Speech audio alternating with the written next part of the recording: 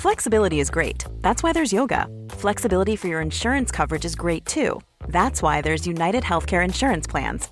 Underwritten by Golden Rule Insurance Company, United Healthcare Insurance Plans offer flexible, budget-friendly coverage for medical, vision, dental, and more. One of these plans may be right for you if you're, say, between jobs, coming off your parents' plan, turning a side hustle into a full hustle, or even missed open enrollment. Want more flexibility? Find out more about United Healthcare Insurance Plans at uh1.com. If you thought the only way to get a more defined jawline with natural-looking results was through surgery, think again. Juvederm Volux XC is a non-surgical injectable gel filler that improves moderate to severe loss of jawline definition and can help you achieve natural-looking results with little downtime. Even better, this improved definition lasts up to 1 year with optimal treatment. No maintenance required. Improve jawline definition for a smooth, sculpted look with Juvederm Volux XC. For important safety information and to find a licensed specialist, visit Juvederm.com. That's JUVEDERM.com. Not for people with severe allergic reactions, allergies to lidocaine, or the proteins used in Juvederm. Common side effects include injection site redness, swelling, pain, tenderness, firmness, lumps, bumps, bruising, discoloration, or itching. There's a risk of unintentional injection into a blood vessel, which can cause vision abnormalities, blindness, stroke, temporary scabs, or scarring. Talk to a licensed specialist to find out if it's right for you. For most of us, crime is something we see on the news. We never think it could happen to us until it does. Loved ones are gone, and for the survivors, the scars will never heal. I'm Nancy Hixt, a senior crime reporter for Global News. And on this season of Crime Beat, I'll take you inside some of the most serious crime stories I've covered. Season 6 of Crime Beat is available now on Spotify, Apple Podcasts, Amazon Music, and all podcast platforms. Canadian True Crime is a completely independent production, funded through advertising and direct donations. The podcast contains coarse language, adult themes, and content of a violent and disturbing nature. Listener discretion is advised.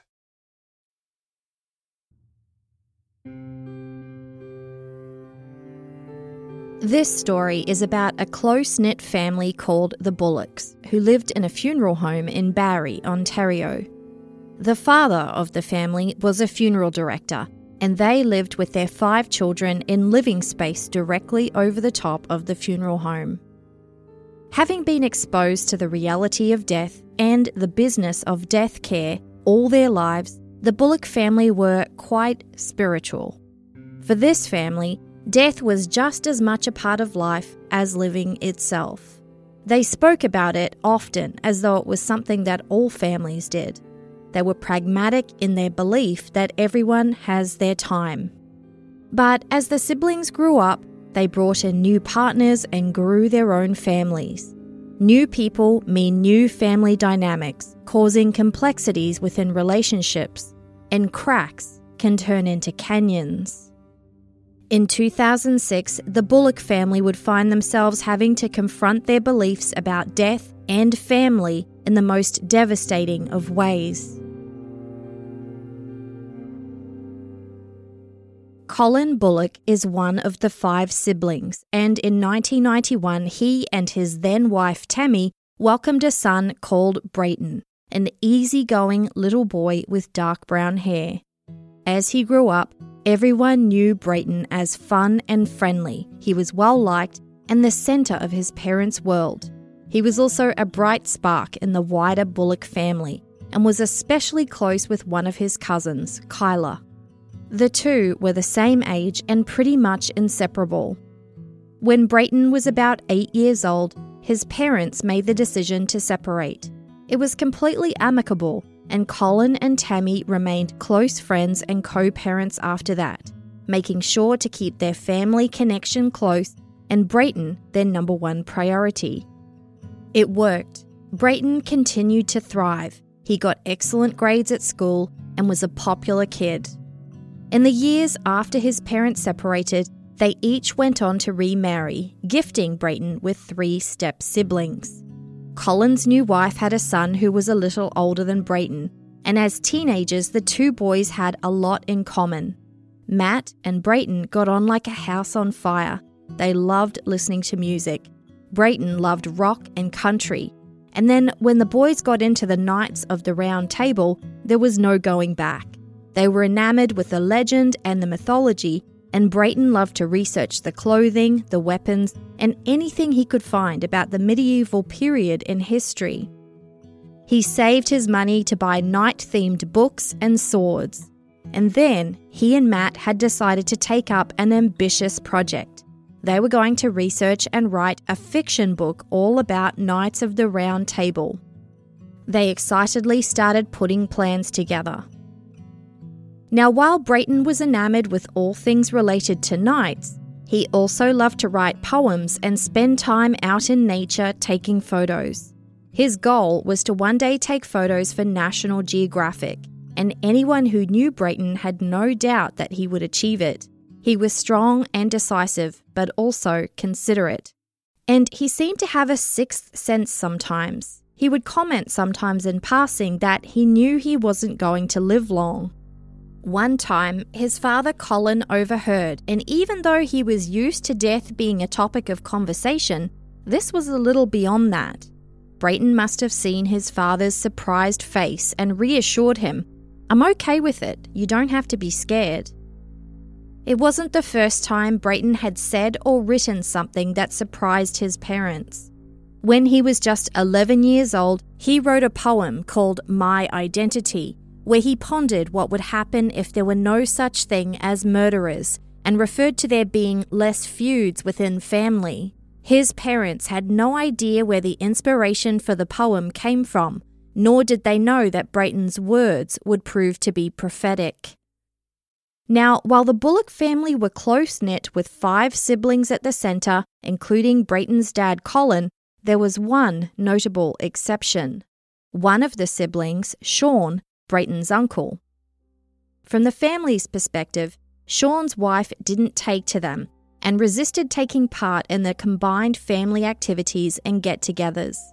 Sean and his wife had a son called Nick, who was just 2 years older than Brayton. But because of the divide between Nick's mother and the Bullock family, Brayton was lucky if he saw his cousin once a year, if that. Even though the family did what they could to make sure Nick was able to come for some family events, the sad truth was that they didn't know each other well. It put Sean in an awkward position because he'd always been very family-oriented, but found himself in the middle between his wife and his extended family. And really, if anyone needed the love and support offered by an extended, close-knit family, it was their little boy, Nick. According to later reporting by the Toronto Sun, Nick had struggles starting in grade 1.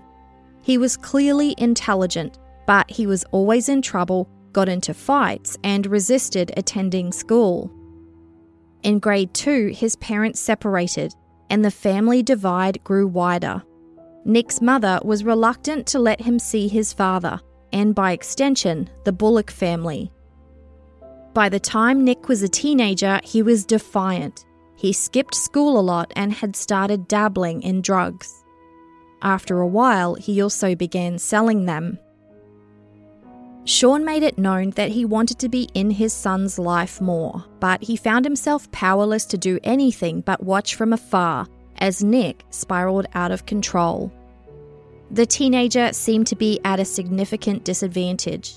From a young age, his behavioural struggles had not been treated effectively, and now, with a fractured family, he did not have access to the structure and approach he needed. The circumstances dictated that Nick would become a bit of a family pariah, that bad boy teenage cousin who was always getting into trouble. But the Bullock family loved Nick and made it clear that they were there for him, and the message was heard loud and clear. At 15, Nick was spotted by his uncle Terry on the street. After chatting for a few minutes, Nick told his uncle that he was struggling at home. Terry brought Colin, Brayton's father, into the conversation. Nick confided in his uncles that he was having a hard time living with his mother and her partner. He needed a new place to live. Terry offered to have his nephew move in, but on the strict conditions that he abide by the house rules and attend school. They came to an agreement, and Terry enrolled Nick in the local high school starting September of 2005. Now, Brayton was very close with his extended family, particularly that same Uncle Terry and his family. Brayton was always over there spending time with them, often joined by his cousin Kyla. With Nick living there too now, Brayton and Kyla would inadvertently end up spending time with the cousin they saw very little of when they were younger. Nick would have observed the closeness of the Bullock family, the cousins who were best friends, the uncles and aunts who helped each other out. A supportive family that he'd only caught the occasional glimpse of and perhaps would have enjoyed spending more time with, but couldn't. And of course, there was his cousin Brayton, 2 years younger and seemingly the polar opposite. Popular, excellent grades, never short of attention from girls. Where Nick was perceived as the rebel of the family, Brayton seemed to be a golden child. At first, things seemed to go okay with Nick living at his uncle's house. But over the next 3 months, Terry discovered that the 15-year-old had been skipping school and bumming around, and it was becoming more and more frequent. It was also discovered that Nick had stolen money out of Terry's youngest son's piggy bank. So, in November of 2005, Terry and Colin got together to have a discussion with their nephew and his mother about the situation. It was the final straw, and Terry had had enough. Nick had to find somewhere else to live. But unfortunately, the 15-year-old did not take kindly to this message, and things quickly devolved into a heated exchange between Nick and his uncle Terry. After some harsh words, Nick packed his things and left in a rage. He would later email Terry to tell him he didn't have to worry about him anymore because he was moving to Vancouver. There were other ramifications from this fallout. Colin had seen an angry, unpredictable side to Nick that he didn't like, especially when it came to his son Brayton. He and Brayton's mum Tammy conferred and made the difficult decision to tell the 14-year-old that he could no longer associate with his older cousin. They were concerned about Nick's escalating personal situation and didn't want Brayton involved. At first, he was a little angry, like any teenager when told what to do or who to be friends with. That said, he did understand the situation. But also, this was 2005 and online messaging was a big hit with the kids. Colin soon discovered that Nick and Brayton had been chatting through MSN Messenger. And Nick returned from Vancouver.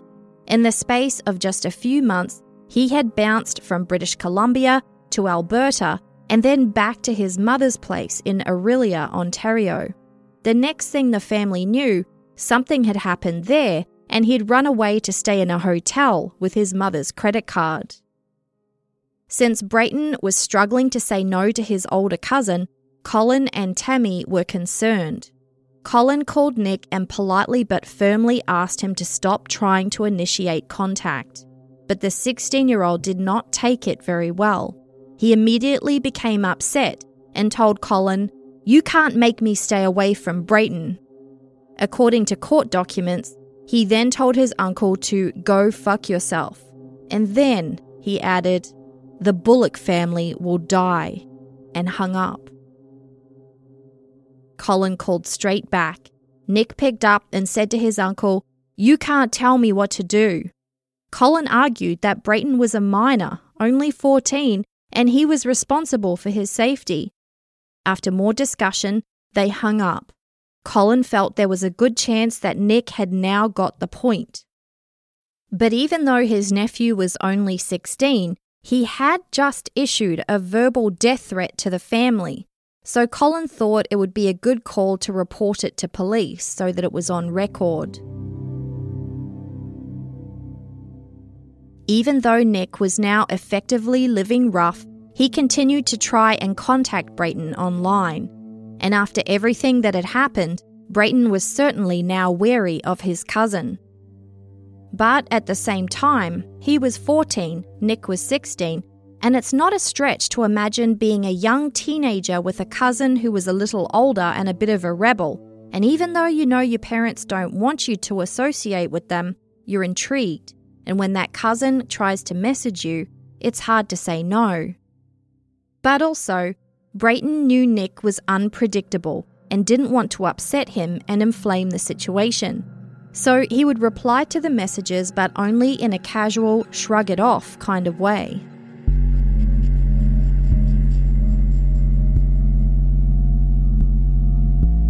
I'm Christy, an Australian who's called Canada home for more than a decade, and this is my passion project. Join me to hear about some of the most thought-provoking and often heartbreaking true crime cases in Canada.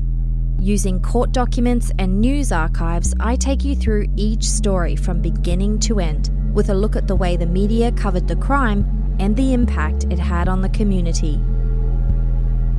This is Canadian True Crime.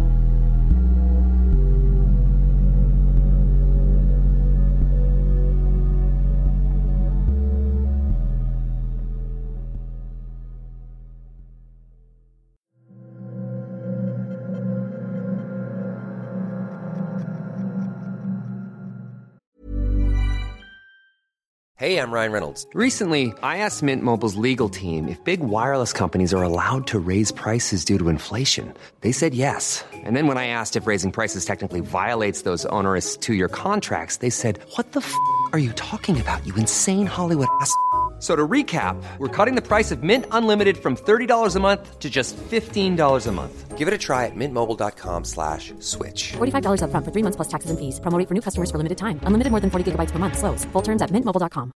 A lot can happen in 3 years, like a chatbot may be your new best friend. But what won't change? Needing health insurance. United Healthcare Tri-Term Medical Plans, underwritten by Golden Rule Insurance Company, offer flexible, budget-friendly coverage that lasts nearly 3 years in some states. Learn more at uh1.com.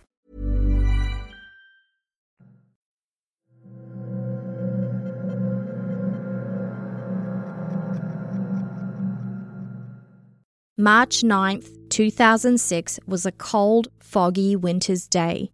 There was a lot of ice on the roads and school was cancelled. Brayton was supposed to be going on a camping trip with his uncle Terry the next day and would be staying there the night before.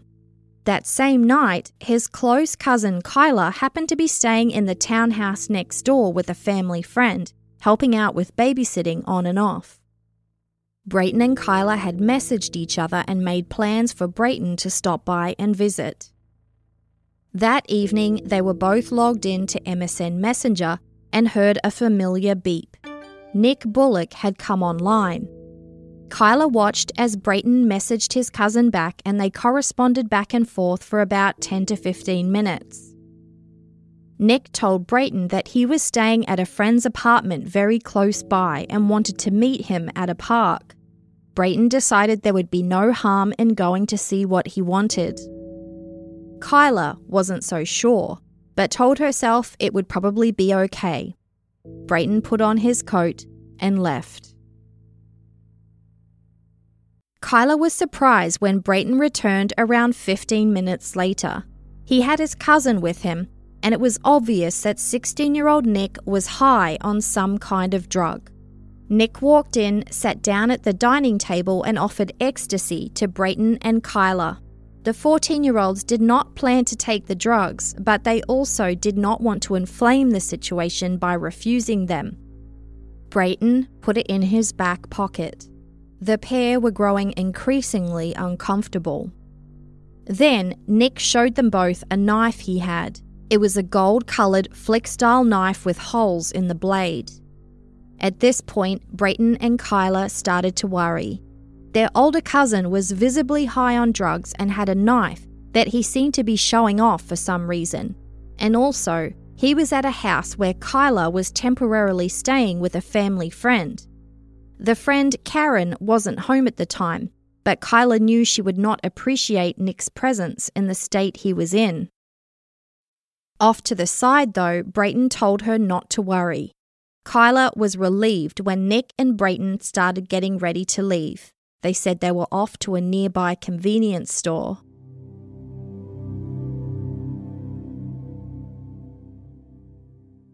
After Brayton and Nick left for the convenience store, Kyla received a call from her uncle Colin, Brayton's father. He'd been alerted to the situation with Nick and he wanted to see where everyone was at. Kyla told him that they'd walked to the convenience store and everything seemed okay when they left. Colin did not feel the same way. Before too long, he started trying to get hold of Karen, the family friend and owner of the townhouse where Kyla was staying. He told her what he knew and was wondering if she could have a look around. Karen said she'd leave where she was straight away and then drove around the neighborhood to see if she could see either Nick or Brayton. She drove to the convenience store and told the clerk she was looking for 2 teenage boys, but he hadn't seen anyone that fit either Brayton or Nick's descriptions. Where were they? Back at the townhouse, there was a knock at the door. Kyla went to answer, thinking that it was probably Brayton returning from the convenience store. But it was just Nick, and he was holding a bottle of pop. He said Brayton had his hat and he came to get it back. Kyla said, "I thought he was with you." Kyla noticed that Nick was no longer wearing his winter coat or hat. That seemed weird for a freezing cold winter's evening. And by this point, Karen had arrived back to her townhouse and saw that Nick was there, and he was acting fidgety. So where was Brayton? Nick said that they went to the convenience store, got drinks, and then Brayton walked him back to the apartment he was staying at. He thought that Brayton was continuing on to the townhouse, but obviously not. Panic was rising. Karen grabbed her keys and left again to have another drive around. Maybe Brayton was nearby at another relative's house.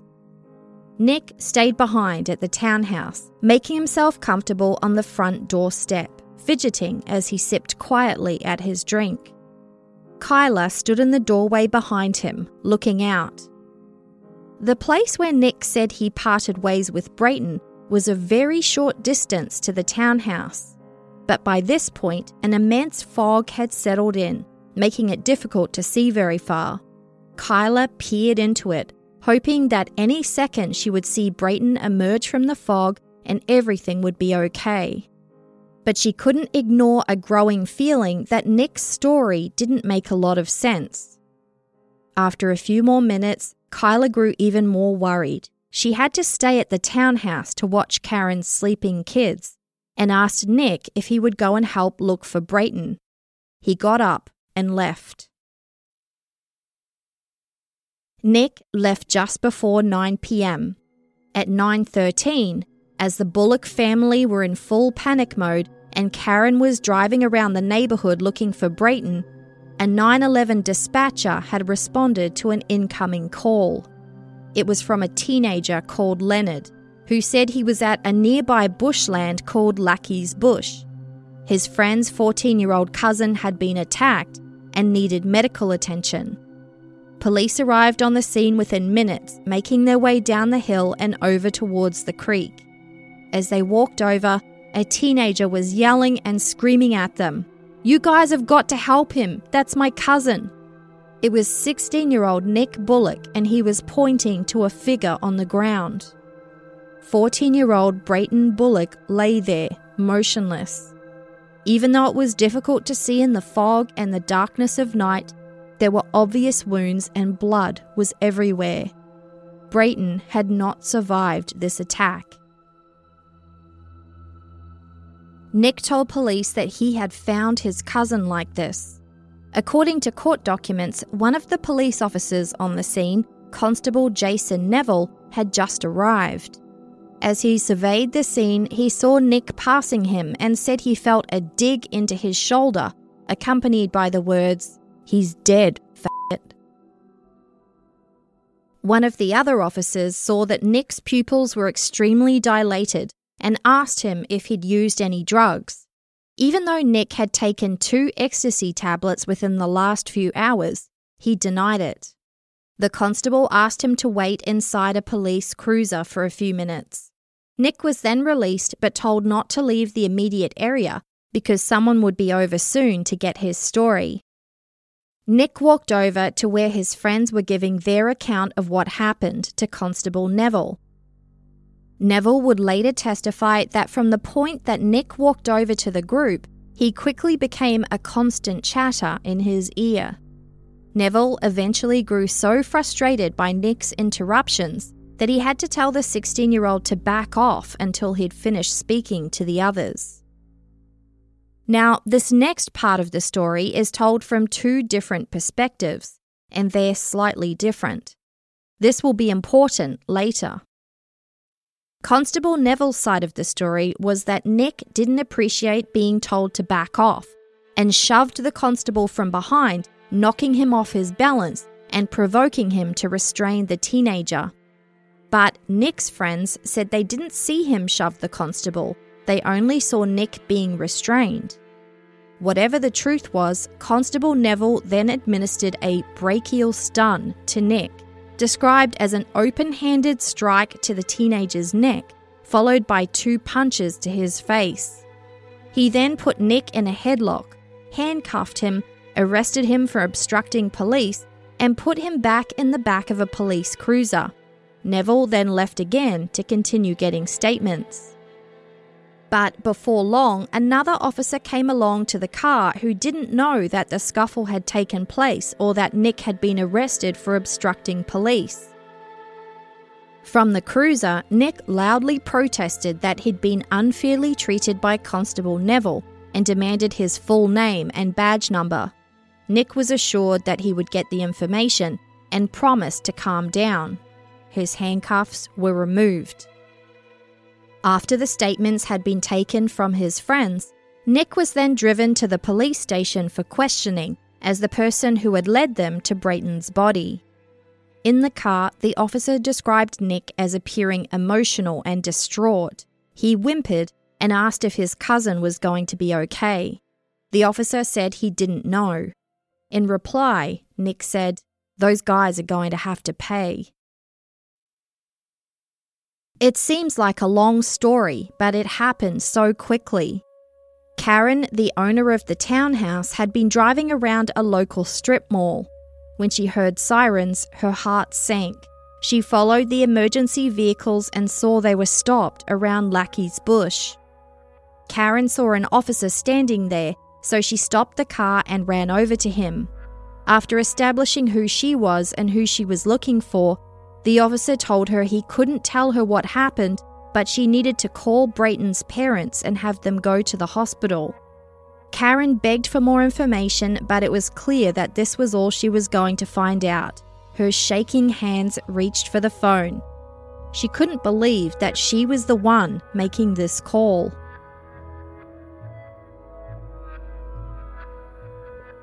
Brayton's father, Colin's phone flashed with an incoming call. It was Karen, and she didn't sound right, but all she would say was that there'd been an accident and told him to get to the hospital. Colin's first thought was that Brayton must have been hit by a car. He frantically started calling around to make sure the family knew to meet at the hospital. The Bullocks were a very close-knit family, both in good times and in bad. About 8 or 9 family members showed up, with Kyla on her way. When the group were ushered into a separate room to wait, they knew something was not right and started to wonder if maybe Brayton's injuries were worse than a broken leg.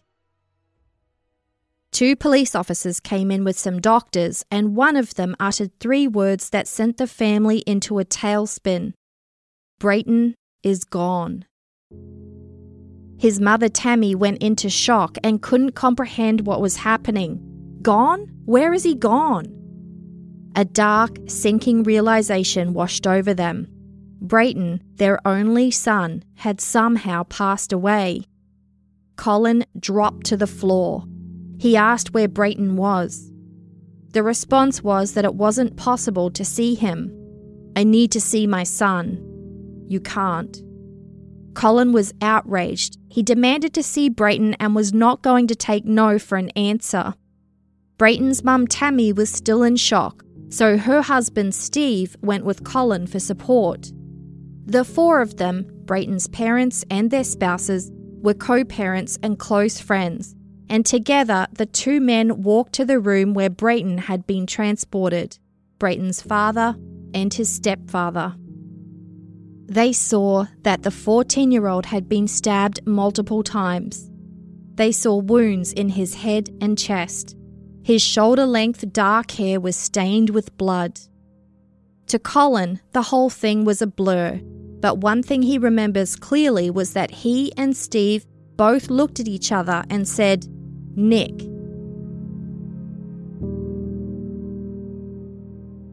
Luckily, he had already arrived at the station. The intake officers were told that Nick was in custody because he bumped into Constable Neville, but they were also told not to worry about the official process of lodging him because it was not expected that Nick's charges would stick. It was true. While Nick had originally been arrested and charged with obstructing police, this had been downgraded to breach of the peace and would now likely be dropped. But Nick wasn't aware of these changes. The intake officers were told that he was, quote, an emotional kid who's out of control. The plan was to put him in an interview room which would need to be locked when no one was there with him. They also made a note to keep him away from any phones. Before too long, two investigators came in to start the interview. Nick asked if they were going to read him his rights, but one of the officers replied and said that he wasn't charged with anything. Quote, "And you don't need a lawyer. We're just here shooting the shit. That's all. We're trying to help you, okay?" Nick was told that when he'd finished giving his statement, they were going to drive him home. With that, the officers asked Nick to tell them everything that had happened that day. He told them that he'd walked to the convenience store with Brayton. There, he purchased some drinks for them both and a packet of gum. Nick said he put his baseball cap on Brayton's head, gave him a hug and said, "See you later." Then they parted ways. Nick told police he went back to Leonard's apartment for a bit. Brayton didn't say where he was going, but Nick assumed it was back to the townhouse. Nick added that it was only after he returned to the townhouse himself that he discovered Brayton wasn't there. So he said he left to look for his cousin, stopping in at Leonard's to enlist some friends to help. And they found him there at Lackey's Bush, a large, undeveloped parkland known for bush parties and students who wanted to smoke weed and hide. And the entrance to it was only minutes' walk from both the apartment where Nick was staying with his friend Leonard and the townhouse where Kyla was babysitting. Nick told the police he had nothing to do with his cousin's death. He said he and Brayton got on well, and he was happy to see his cousin again after a few months away in British Columbia and Alberta. But police noticed a glaring inconsistency in the story. Nick had led his friends right to the location where Brayton's body was in Lackey's Bush, but he told police that at no point that night did he and Brayton go into the bush together. So how did he know where his cousin was? There was a recreation centre near the entrance to Lackey's Bush, and one of the officers asked Nick if there was any chance he'd be seen on the centre's surveillance cameras. With this question, Nick changed his story. He said actually he and Brayton had walked into Lackey's Bush to smoke a joint, but he couldn't remember if it was that night or another night. Eventually, he settled on it being the same night. He told the officers that while they were there, two random guys came up and asked Brayton if he had a cigarette. Brayton said he didn't, and one of the guys pulled out a knife. According to Nick, he wanted to get out of there and told Brayton to come with, but his cousin wanted to stay behind. Nick told the officers that he left and walked to the recreation centre washroom where he washed his hands and relieved himself. He said he then went back to Leonard's apartment and convinced his friends to come back and help Brayton. When asked why he hadn't mentioned this earlier, Nick said he could not justify why he was going back to Lackey's Bush so late at night and admitted that he'd changed his story, but didn't offer any more relevant or helpful information. The officers circled back. Quote, You just finished telling us that 2 guys just pulled a knife on your cousin, and then you walk across and go to the washroom?" Nick was asked if he thought to tell anybody around or at the rec centre that his cousin Brayton was in trouble down there. Nick said he did, Leonard. That's why he then went over to his apartment just around the corner. The officer replied, "Yeah, it's just around the corner, but you took the time out to have a piss in the rec?" Nick said he had to go. The officer said, "If somebody pulls a shank on my cousin, a guy I really like and haven't seen in a while, and I'm so scared I want to get the hell out of there, I'm going to be making a beeline for help, not stopping for a piss and then going to Leonard's."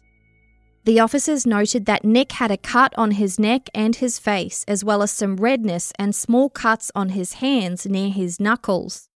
When asked about it, Nick told them that he did not know how or when he was cut. After about an hour of questions, the situation had changed. The officers realized that Nick, the person they thought they were questioning as a witness, might actually be the one who killed Brayton. Nick was left by himself in the interview room as the police conferred about what to do next. During this time, he was being monitored, and the cameras captured him speaking to himself.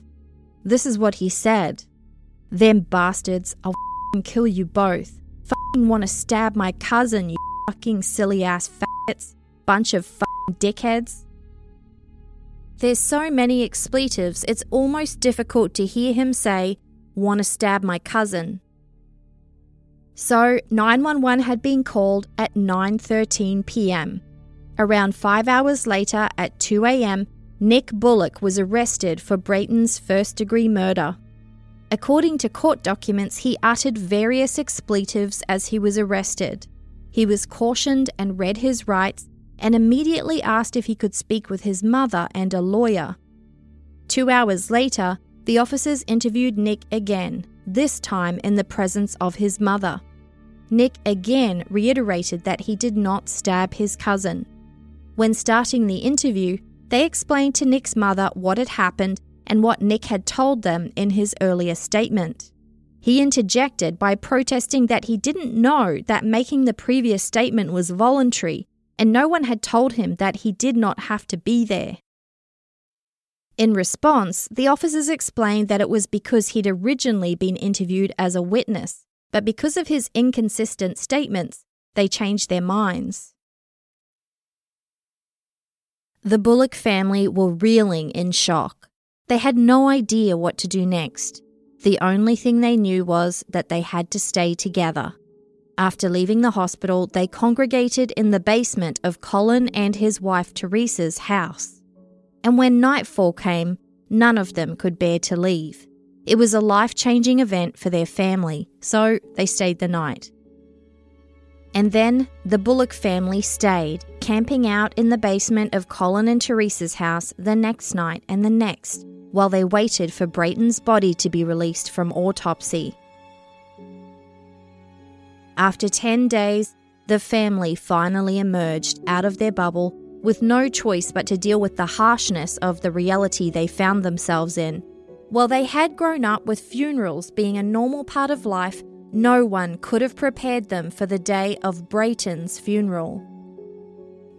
Over 1,000 people attended the service, the biggest that had ever been held in the city of Barrie at the time, with people bursting out the doors and spilling out into the grounds with lots of extra chairs. Brayton had touched so many people with his positive energy, incredible laugh and wide smile. As you'll remember, he loved the Knights of the Round Table and left behind a treasure trove of night drawings, plans, research, and of course that fiction book he was writing with Matt, his stepbrother and close friend. Brayton was buried in a real knight's armour. His mum Tammy told the congregation it was fitting. Quote, "He was my knight in shining armour. Nobody is going to hurt him again." Dad Colin described the whole service as being a blur. He also remembered not being able to stop shaking because he was so angry about what had happened. See, the autopsy results were in. Brayton had 13 stab wounds on his body.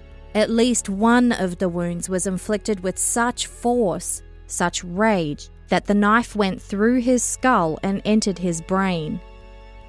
And he didn't have much of a chance to fight back. The report concluded it was likely one of the first stab wounds that inflicted the fatal damage and essentially incapacitated him. Brayton's death would have been quick, his young life over in seconds.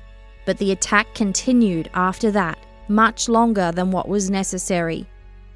Brayton had been stabbed in his face, his eye, his neck, in his heart as well as his back and arms. It was an attack of white-hot rage. He still had that ecstasy tablet in his back pocket. Brayton's entire family were grieving and angry, but they needed to hang in there so they could find out what had happened. They still had absolutely no idea. Brayton was well liked and had no enemies. Why would Nick do this to him? Maybe the answer was just that simple. The trial began in January of 2009, almost 3 years after Brayton was murdered. Given that this was a family affair with one teenage cousin on trial for the murder of another, you might expect that family relations would be strained. But they never blamed Sean, Nick's father, for what had happened, and Sean was always remorseful about what his son had done. Nick's mother was, of course, on her son's side. At trial, she pleaded to Colin, Brayton's father, "Don't kill my son, please don't kill my son." The Crown did not offer a solid motive for Brayton's murder and would present no evidence that there was any animosity between Brayton and Nick. The court heard that the reason for the attack was likely simple. Both boys came from the same family and both had parents that divorced when they were younger, but their experiences differed. Brayton's parents got on well together, shared custody of him, and Brayton remained their focus. He was a grade A student, a solid character, and was well liked by everyone. On the other hand, Nick's parents were not in agreement when it came to co-parenting. There were likely other factors that impacted Nick's behaviour, but he was described as defiant, a loner, the family pariah who refused to go to school, bummed around, and got into drugs. Their fathers were brothers, and while Brayton was able to enjoy the benefits and support of a close-knit extended family, Nick, through no fault of his own, could not. The Crown presented the relevant testimony and evidence as proof of what happened. Their theory was this. On March the 9th, 2006, Nick Bullock was no longer enrolled in school, but he was in the area taking some shifts with his mother's partner's roofing business. After work, he went to the apartment of his friend Leonard, where he'd arranged to spend the night. Nick's life had spiraled out of control, and he was not dealing well with his problems. He'd bounced from Uncle Terry's to Vancouver to Alberta before ending up back with his mother in Barrie, Ontario. He bounced from there and into a cheap hotel he paid for with her credit card.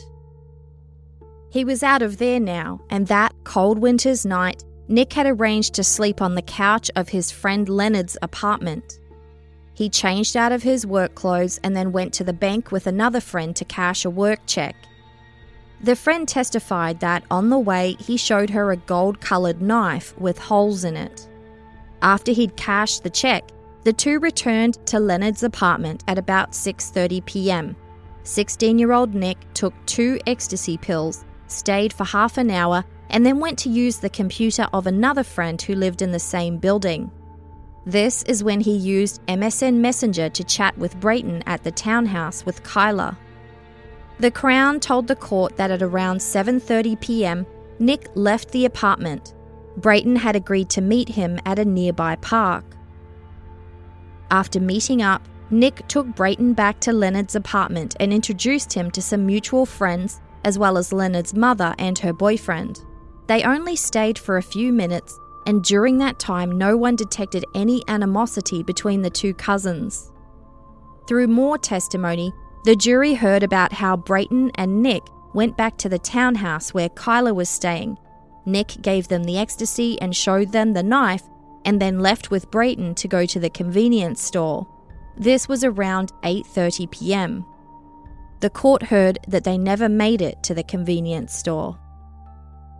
Instead, Nick pulled his cousin into Lackey's bush, and once inside the bush's dark cover, he took out the knife and stabbed Brayton 13 times, including in his head, brain, face, eye, chest, heart, and back.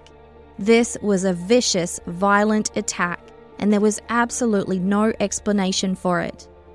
The court heard that after the attack, Nick attempted to concoct a backstory, complete with fabricated footprint and evidence. The Crown presented surveillance footage that showed Nick heading out of the woods and up to the rec centre. He dumped the copper or gold-coloured knife in the garbage bin, and the police found it there afterwards. There was also evidence that Nick had attempted a personal clean-up in the rec centre washroom, where traces of blood were found in various places. When tested, it was found to be his own blood. As you remember, when Nick first went to the police station, the officers noted that he had a cut on his neck and face, and some redness and small cuts on his hands. For the next part of the plan, Nick had to show face at the convenience store. The surveillance footage captured him and only him as he purchased drinks and some gum. Brayton was not there at any point. The Crown alleged that Nick was planning to tell police that Brayton was with him, and so that's why he used his debit card instead of the cash he was carrying to prove he was there. And of course, he bought 2 drinks. With Nick believing he had that piece of evidence taken care of, he arrived back at Leonard's apartment alone. According to court documents, he was wet, thanks to that cleanup he did at the rec centre, and so he went to Leonard's bathroom and changed out of his jeans and t-shirt, then put them into his backpack. Police later found the jeans. They had Brayton's blood on them. His blood was also found on Nick's winter coat. The court heard that once Nick had changed his clothes, he went back to the townhouse, spoke to Kyla, and pretended to be surprised that Brayton wasn't already there. Karen, the woman who owned the townhouse, testified about him looking fidgety before he left to look for Brayton again. The jury heard that minutes later, Leonard answered the door to his apartment nearby to see Nick there in a panic. By now, it was just after 9 p.m. According to Leonard and their mutual friends, Nick frantically told them that his cousin Brayton was in trouble, the one he'd introduced them to earlier. He said a few guys had grabbed Brayton and dragged him into Lackey's bush. The group left straight away, ran over to the bush, and Nick pointed down a hill to an area where he said Brayton was under attack from 2 strangers. They got down there by the creek, and there was 14-year-old Brayton lying on the ground. The others watched as Nick ran over and knelt down beside his cousin, checked for a pulse, and placed his hand on the side of Brayton's chest. He shouted that Brayton was dead and hugged his cousin's body with big, exaggerated movements. His friends testified that Nick was visibly upset, very emotional, distraught, hysterical, crying and freaking out. They saw him punch a few trees and roll around in the bloody snow around Brayton's body. The Crown told the jury that this display was intended to throw off the police evidence, and the emotional hysteria was likely to have been Nick attempting to give what he thought was the appropriate response. Other evidence presented included Brayton's black toque and Nick's baseball cap, which were both found within 5 meters of Brayton's body down in the bush.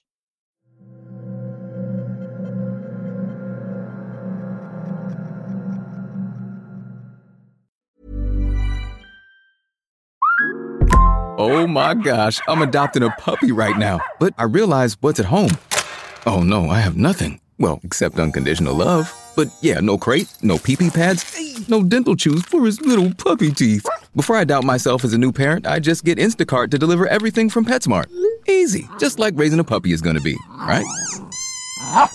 Get Pet Essentials from PetSmart with Instacart. Visit instacart.com to get free delivery on your first 3 orders. Offer valid for a limited time. $10 minimum per order. Additional terms apply.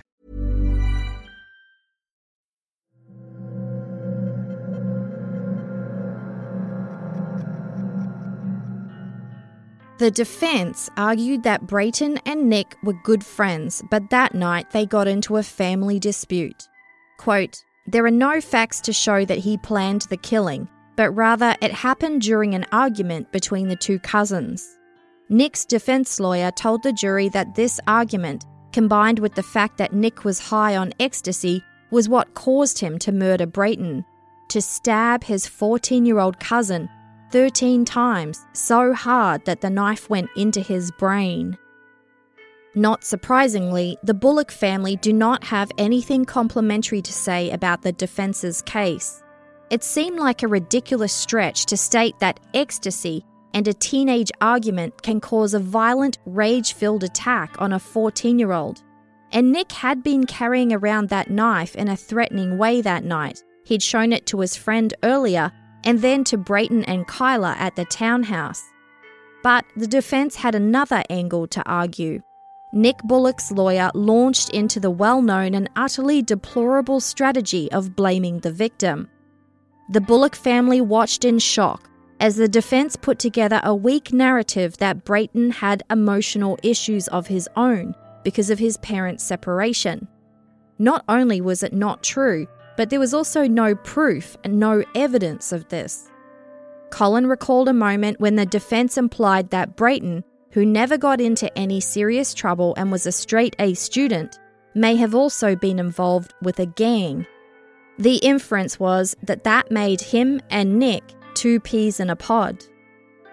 While these defense arguments didn't seem to make much of a dent in the Crown's case, what they did do was inflict new wounds on Brayton's family and then throw salt in them.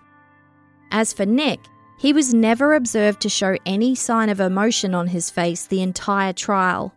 But the Bullock family, who were represented there every day, had felt gut punch after gut punch. They'd lost Brayton and they knew nothing could ever bring him back. But their experience dealing with the criminal justice system was crushing and left them feeling re-victimized. Unfortunately, it's a byproduct of the system's design. The criminal justice system was designed to focus on just that, the criminals. And sadly, those on the side of the victim feel it every step of the way. They're left out, they're under-prioritized and continuously re-traumatized as everyone focuses on the rights of the criminal. And it starts right from the beginning. According to the Canadian Resource Centre for Victims of Crime, when the loss first happens, their loved ones often feel insecure and don't know who to trust or rely on for support. They suffer physically, emotionally, psychologically, and financially from their victimization. They're often so stricken with grief that they can't work and struggle to hold down their jobs, and with this loss of income comes poverty and destitution. This happened to Colin and Tammy and their families. While a victim assistance program helped them navigate the legal system and better understand the court's proceedings, they had to go searching for other assistance available to victims of crime, including therapies and financial assistance. They discovered that there were over 1,000 groups in Canada set up to help victims, but the problem was they seemed to work in silos, offering overlapping services, and it was overwhelming to sort through it all without guidance. There seemed to be no central service, no place to start. And they got buried in red tape, often encountering barriers to access like requests for referrals from police or other early responders. And as families try to put their own lives back together after tragic loss, they have to navigate the ongoing complexities of the criminal justice system and the effects it has on them. For example, the publication ban. Because Nick Bullock was a young offender, his identity was protected under the Youth Criminal Justice Act, but because they all had the same last name, Brayton's name was also put under publication ban. His family were not allowed to mention his name in conjunction with the crime. He was referred to in the press as a 14-year-old boy, a nameless and faceless victim. There was no honouring Brayton as the victim. The funeral announcement couldn't say what happened to him or connect him to the crime. It could only say that he'd passed away suddenly. As Colin put it to journalist Tracy McLaughlin for the Toronto Sun, Quote, "The day my son died is the day he lost his identity. We all lost our identity." Nick Bullock, now 20 years old, was found guilty of first-degree murder, and the crime was determined to be serious enough to have him sentenced as an adult, which meant the publication ban was removed. Psychiatrist Lindley Bassarth, described as an expert in youth forensic issues, testified at the sentencing hearing. He diagnosed Nick with, quote, "signs of psychopathy, a lack of empathy, a sense of his own superiority, and a likelihood of committing further crimes." Quote, "It's possible he could be a psychopath, but we can't tell until a later age." He also said his diagnosis might not be complete because Nick refused to talk about the murder after his lawyer advised him not to. Now, while you might think that a family's right to give a victim impact statement at sentencing is a given, that's not at all the case. The Bullock family were at first told they couldn't submit one, and Brayton's mum Tammy had to fight for it. In the end, the statement they submitted was heavily censored by the court, who argued that it went against Nick's rights. Nick was also given the chance to say something to the family before he was sentenced. He would be getting the maximum sentence for first-degree murder anyway, so what did he have to lose? He chose to say nothing. In describing the sentence, Justice Alfred Strong described Brayton Bullock as a loving, energetic, respectful, outgoing young man with a wonderful disposition. The crime was described as chilling, cold, and calculated. Quote, "This was unfathomable violence caused by Nick Bullock." Nick was sentenced to life in prison with no chance of parole before 10 years, the maximum a judge could sentence him to as a young offender. That would bring him to 2019. The judge told the court that if Nick were released from prison, he would be worried for the Bullock family. As court adjourned, Brayton's parents Colin and Tammy wept and hugged each other and their family members. Because the publication ban had been lifted, they could now speak openly about their beloved Brayton and what they'd been through. They spoke to the press and applauded the judge's decision to sentence Nick as an adult. But Tammy described themselves as a broken and incomplete family. Quote, "No justice in the world will make us whole again." As for Nick's refusal to say anything to the family, Colin told journalist Tracy McLaughlin that they just needed to know why. Quote, "The silence is killing us. We need to hear his voice, something, anything, to explain why he took my boy, my little buddy." The family had been going through it when it came to the stages of grief: denial, anger, bargaining, depression. But getting to acceptance was hard when Nick would not provide a reason. And another piece of collateral damage is the loss of friends. Colin discovered that losing their only son to murder really showed them who their real friends were. Quote, "All you're left with are family and a small number of true friends." I asked him why he thinks friends leave. He said they just don't know how to talk to someone experiencing that level of grief. They can't deal with the trauma of it all and feel it's putting them down. And there's also an unspoken expectation that you should be over it by a certain time, or at least appear to be over it when in their presence. They get frustrated when they see you're not. But what they don't understand is that you're now a different person. There's no getting past it. Colin said that's what this level of loss does. The family channeled their frustrations into activism for victims of crime. They joined with others who saw a need to close the gap between the rights of perpetrators and the rights of the victims. Victims, survivors, and their families needed to know what to expect and where they could go for help. Brayton's mother Tammy, along with his aunt Cheryl, were instrumental in the organisation of a Walk for Justice and conference that hoped to shine the light on the situation, improve the rights of victims and their families, and to show support to families who were starting their own journey through the legal system. They started putting together a giant list of all the different services available, from both the government and other organisations, with the intention of packaging it together as a resource that could be handed to other families in the early stages of their loss. It would tell them exactly where they needed to go first and what they needed to do to start getting assistance and advocating for themselves and their rights. The Bullocks were also consulted in the development of a new Canadian Victims' Bill of Rights, which sought to provide a balance to the established legal rights of the criminal. Colin's wife Teresa told the Sudbury Star that crime suspects are immediately read their rights and given access to a lawyer who tells them what to expect as they make their way through the legal system. But victims, she said, are often not given the same level of information. The establishment of the Victims' Bill of Rights in 2015 was a great achievement and details that victims have the right to information, protection, participation, and the right to seek restitution. There was still a way to go, but through their new connections, the family were able to start and continue some important conversations. During Nick's prison sentence, he bounced between about 7 different prisons, most of them maximum security. The family were told that there are only 2 situations in which this would happen. 1, he was getting transferred for his own protection, or 2, he was getting transferred for the prison's protection. Because of Nick's propensity to get into trouble, he was always put in some variation of solitary confinement. In 2017, the very real problem of solitary confinement was the subject of a court case in BC, and Nick decided to speak publicly about it, taking a call with CBC News from his then prison in New Brunswick.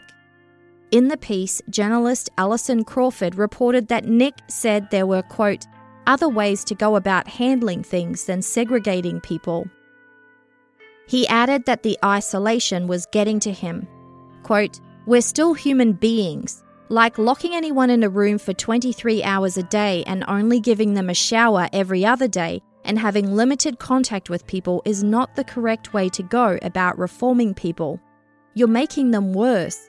You're making them less able to integrate into society. You're making them more likely to have mental health issues, which will not only potentially put people in danger in the public, but suck up resources in the public too. Nick made some very valid points. But to the Bullock family, it seems strange for him to beg for compassion when he still had yet to take accountability for killing Brayton. He hadn't even so much as expressed remorse or issued the expected half-hearted apology, and his lawyer was preparing an appeal. Despite all of the moving around and the segregation, Nick was still productive in prison.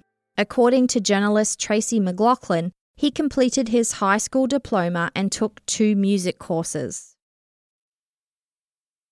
Nick's lawyers ended up appealing, and if you listen to the last episode of this podcast, the grounds for appeal in this case are going to make you scream. His legal team argued that the police violated the Youth Criminal Justice Act when it came to the statement Nick gave before they changed their minds about his involvement. Let's go through it.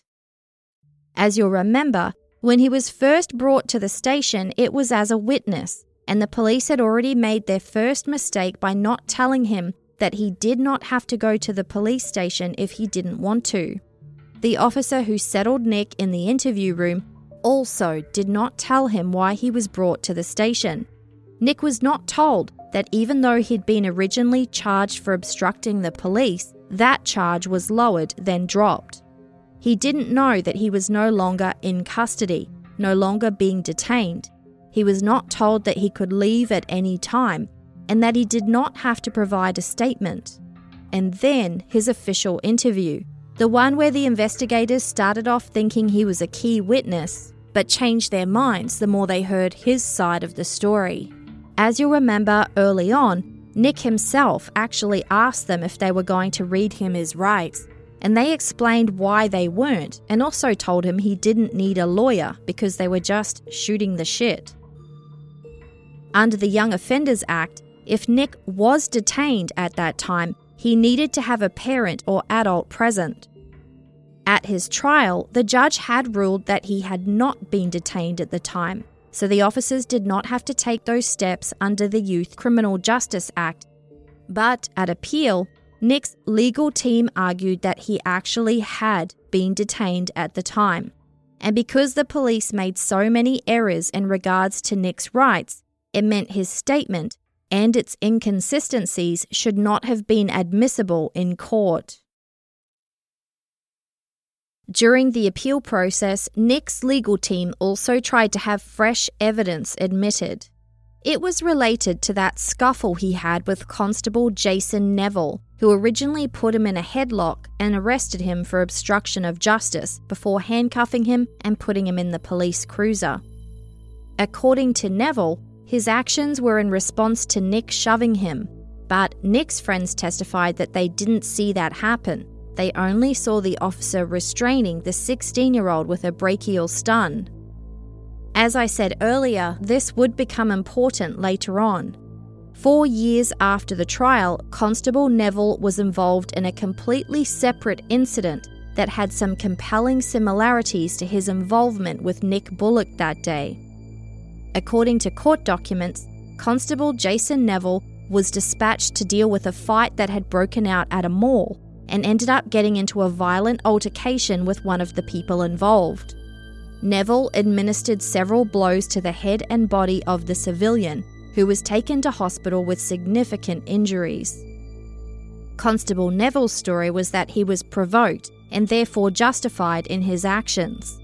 But it all came apart when surveillance video surfaced that showed Constable Neville's story was not true. The video showed what was described as a sudden and violent attack by Neville, who inflicted numerous blows to the head and body of the civilian. And once the injured man was taken to hospital, Neville instructed security officers to wash away the considerable amount of blood that had been left after the attack. He ended up being charged and convicted of several counts of causing bodily harm, as well as fabricating evidence and obstructing the course of justice. He resigned from the Barrie Police Service and his appeal was dismissed. Jason Neville served a year in prison and was released in 2014. Now, when it came to Neville's interaction with Nick Bullock, Nick's lawyer argued that the same thing may have happened there, and Neville may not have been provoked by Nick as he claimed.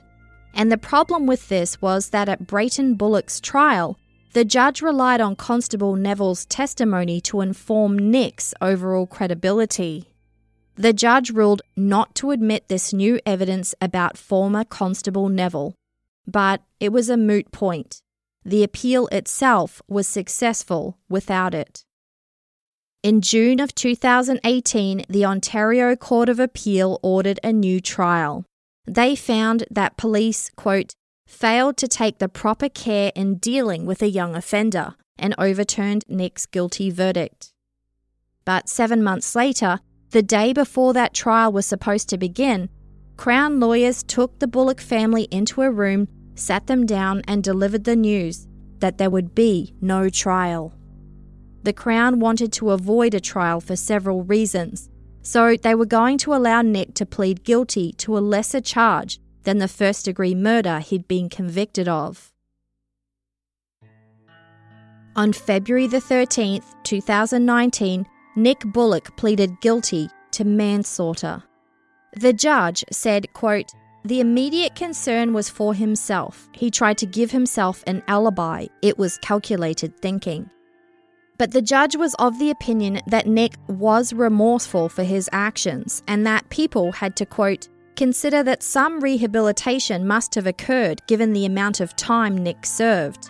So even though there was no evidence that Nick had participated or expressed interest in any rehabilitation programs, he hadn't communicated or demonstrated any remorse for killing Brayton, he'd been moved from prison to prison due to problematic and violent behaviour and was currently in maximum security, the judge wanted the court to believe that he had achieved rehabilitation just through the simple passage of time. With that, she sentenced Nick to the amount of time he'd already served, which was 13 years. At 29 years old, he was released from maximum security prison straight into the community as a free man. And while Nick's defense was that he was high on ecstasy when he killed Brayton, he was not banned from drugs or alcohol upon his release. Brayton's family thought that under the circumstances, Nick would be monitored when he got out of prison, but that wasn't on the cards either. He was only banned from owning weapons and also from contacting the Bullock family. They were devastated and felt betrayed by this plea deal. Manslaughter, all planning and intent to kill, had been removed. So even though Nick ferociously stabbed Brayton 13 times, he somehow didn't mean to kill him? As his mother Tammy would put it, how can you savagely stab someone to death without intent? The family also questioned the integration plan they'd been told about. They were well aware that the Canadian criminal justice system is built on a principle of rehabilitation, and the plan was for Nick's eventual reintegration back into society. They were prepared for that, but they also understood that there would be evidence of rehabilitation and remorse and some record of good behaviour, not to mention a plan for how Nick, a 29-year-old who'd been in prison since he was 16, was going to integrate himself from a maximum security prison back into the community. Ironically, for the Bullock family, it felt like they had now been stabbed in the back. Navigating the justice system as the family of a victim is harrowing, and they felt re-victimized at every turn. And after all the effort they'd put in with their advocacy and activism work, and all the work they saw others doing too, nothing had changed. The criminal had far more rights than the victim. They were also scared. Tammy told journalist Tracy McLaughlin that Nick had been released to live in the same area of Barrie that she lived, and she lived in fear that one day she would walk into a grocery store and come face to face with a man who stabbed her only child to death. And Nick had continued to demonstrate violence. In the year before he was released, he had accrued a new charge for assaulting a police officer in prison, which was still pending. The Bullock family had lost numerous friends over the years, and now that Nick was out again, there was fear of retaliation upon the Bullock family and anyone who associated with them.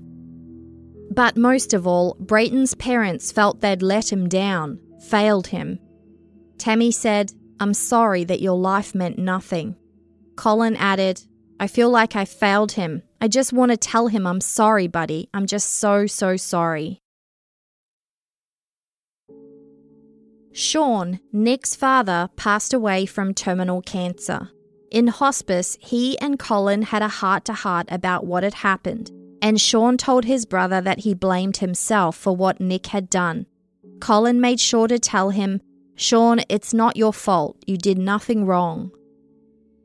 Even though Brayton was an only child, his parents were good friends and co-parents before his death and remain that today.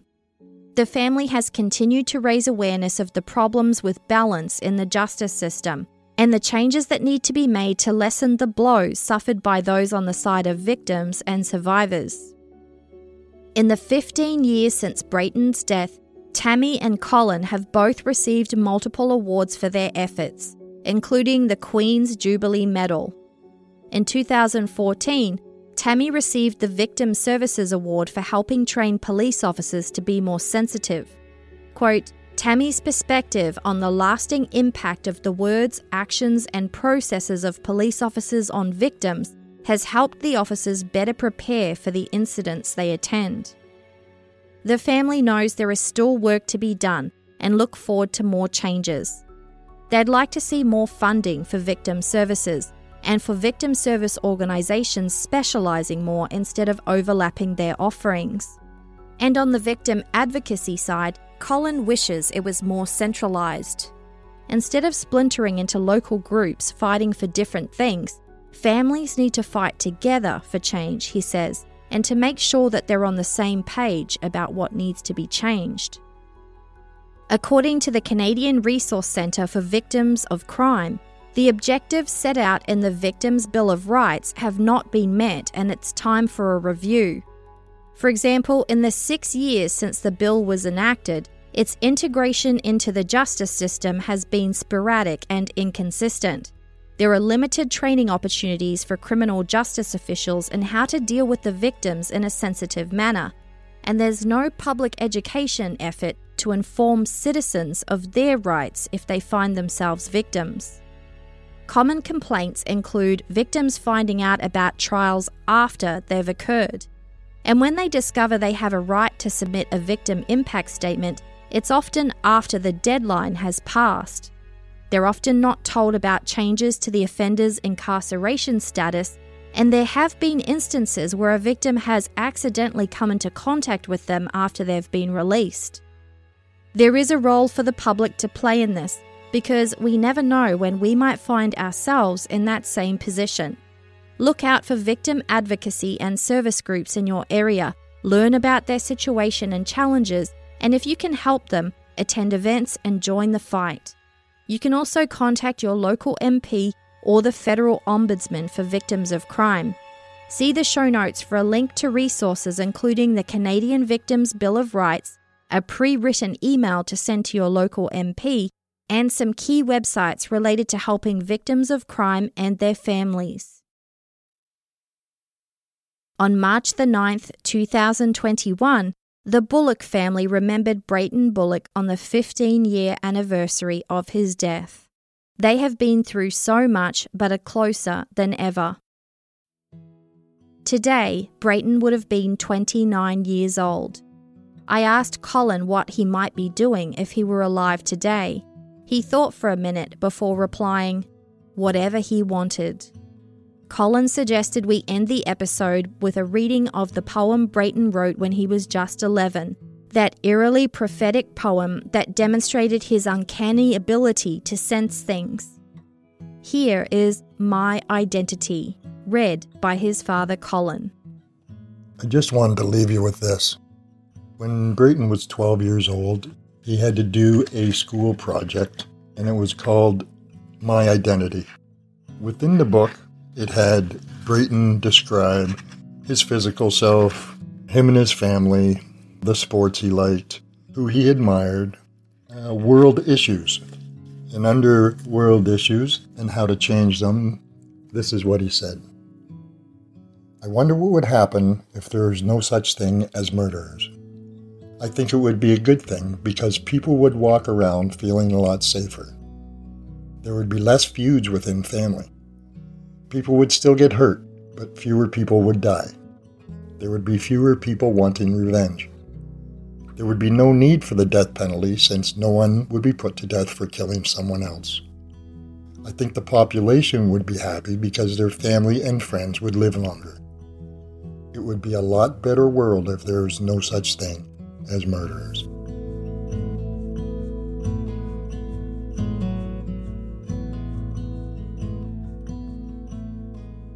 Thanks for listening, and special thanks to Colin Bullock for all of his help and input into this episode, and also to Rodney Stafford for connecting us.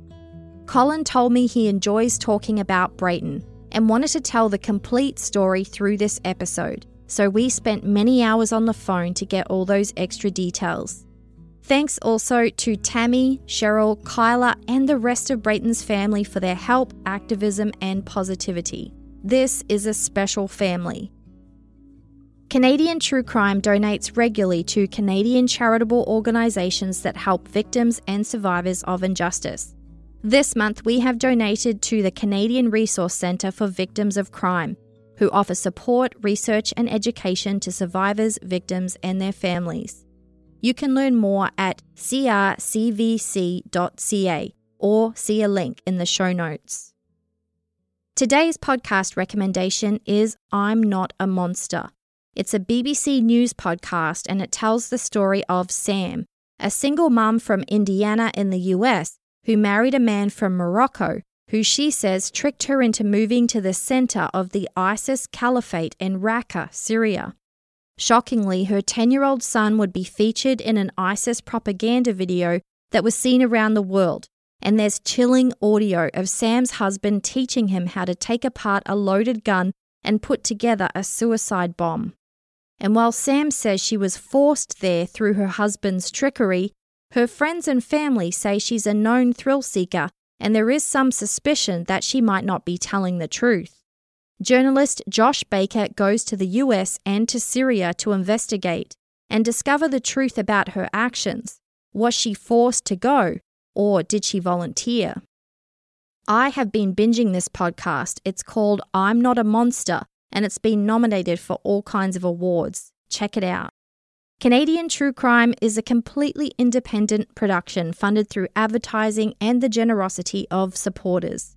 Thank you to everyone who listens, who rates and reviews the podcast, and who supports us on Patreon and Supercast. To learn more about these episodes and for full credits and resources, see the page for this episode at canadiantruecrime.ca/episodes. While you're there, you can submit case suggestions, follow the show on Twitter, Facebook, and Instagram, and learn more about how to get early ad-free episodes and bonus content via the exclusive feed for supporters. Thanks to the host of True for voicing the disclaimer, and also to We Talk of Dreams, who composed the theme song. I'll be back soon with another Canadian true crime story. See you then.